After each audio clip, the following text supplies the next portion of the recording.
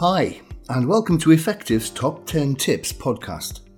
Each episode is a quick roundup of practical, easy to implement tips on a wide range of management and personal development themes. As always, full show notes for this episode, including a handy summary of each tip, are available on our website. Just see the episode notes for this and many other useful links. We also offer workshops and coaching on all topics covered in this podcast series.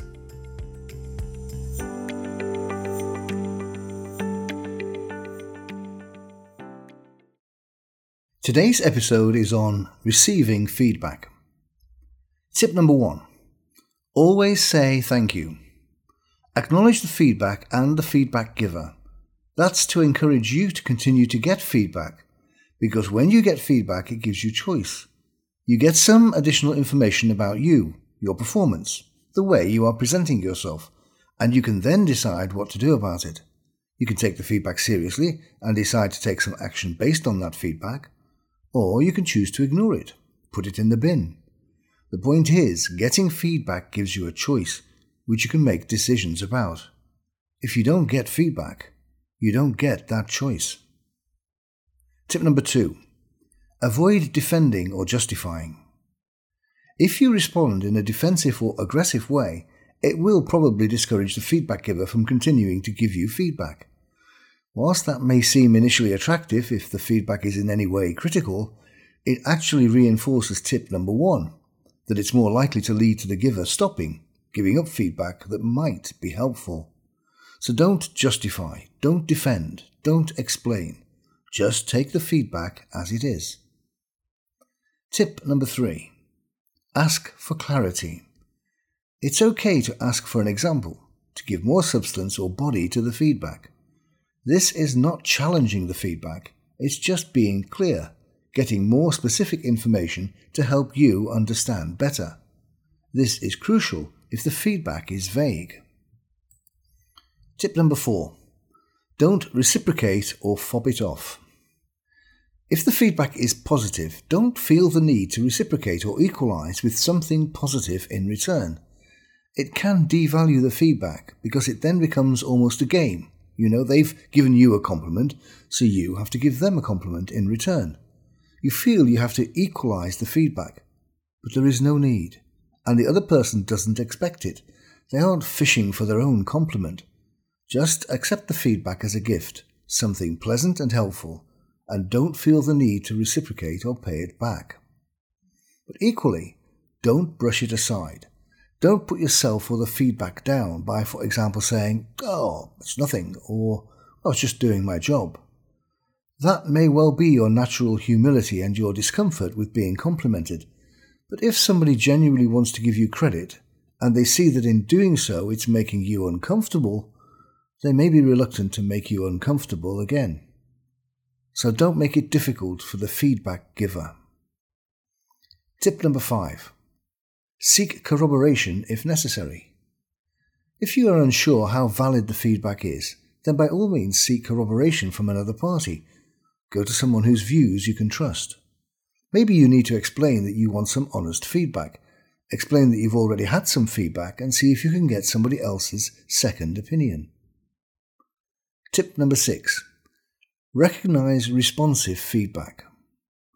Keep your eyes and ears open, because we get feedback all the time. Feedback doesn't have to be direct and verbal. I do a lot of teaching, and you can usually tell if the class are engaged or attentive or not. That's feedback. So keep your eyes and ears open, because other people's behavior will give you some indication of how you're doing. Tip number 7. Acknowledge helpful feedback. If you've had some critical feedback and have thought about it, got over your initial discomfort, and decided that the feedback has been helpful, then go back to that person and thank them. Because the person who gave you critical feedback may have felt they were taking a risk, but they felt you, was worth the effort. This isn't the reciprocity we discussed earlier. This takes place after some initial discomfort has given way to appreciation. Tip number 8. Validate the feedback with action. The best way to show that the feedback you've been given is valid is to act upon it. If, for example, somebody has given you feedback, that you interrupt rather than letting people finish, so that it would be helpful to let them finish. If you think that's a really valid piece of feedback, make sure you don't interrupt next time. They'll notice it, and you'll notice that you were doing it. Both of you should feel good from that point of view. So put the feedback into action as the best way of showing that you valued the feedback. Tip number 9. Habits will be difficult to change. If the feedback you've been given requires you to change your habit, then accept that this may just take time. Find a way of replacing an unhelpful habit with one that's more positive and helpful, but be aware that if the feedback has been about a routine or a practice that you've been doing for some time, then that's pretty embedded. So your intent may be to move forward with the feedback, but the habit may still pull you back. Tip number 10. Be aware of inauthentic feedback. Some feedback you get may just not be authentic.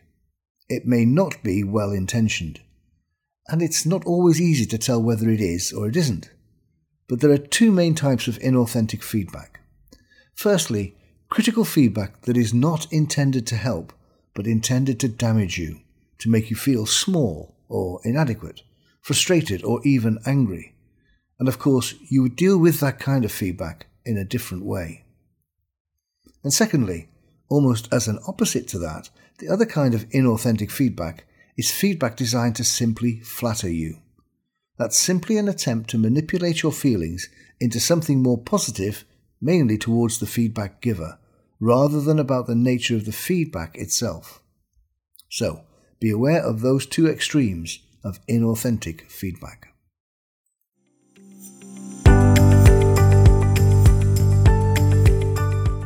So, that's it for this episode. Thank you for listening. If you enjoyed the podcast, please share it or leave us a review. Remember, you can find full show notes on our website, plus a growing library of free resources which you can easily search by theme to find content that's relevant for you. We also offer workshops and coaching on a wide range of topics. Links to all of these resources are in the episode notes. Thank you.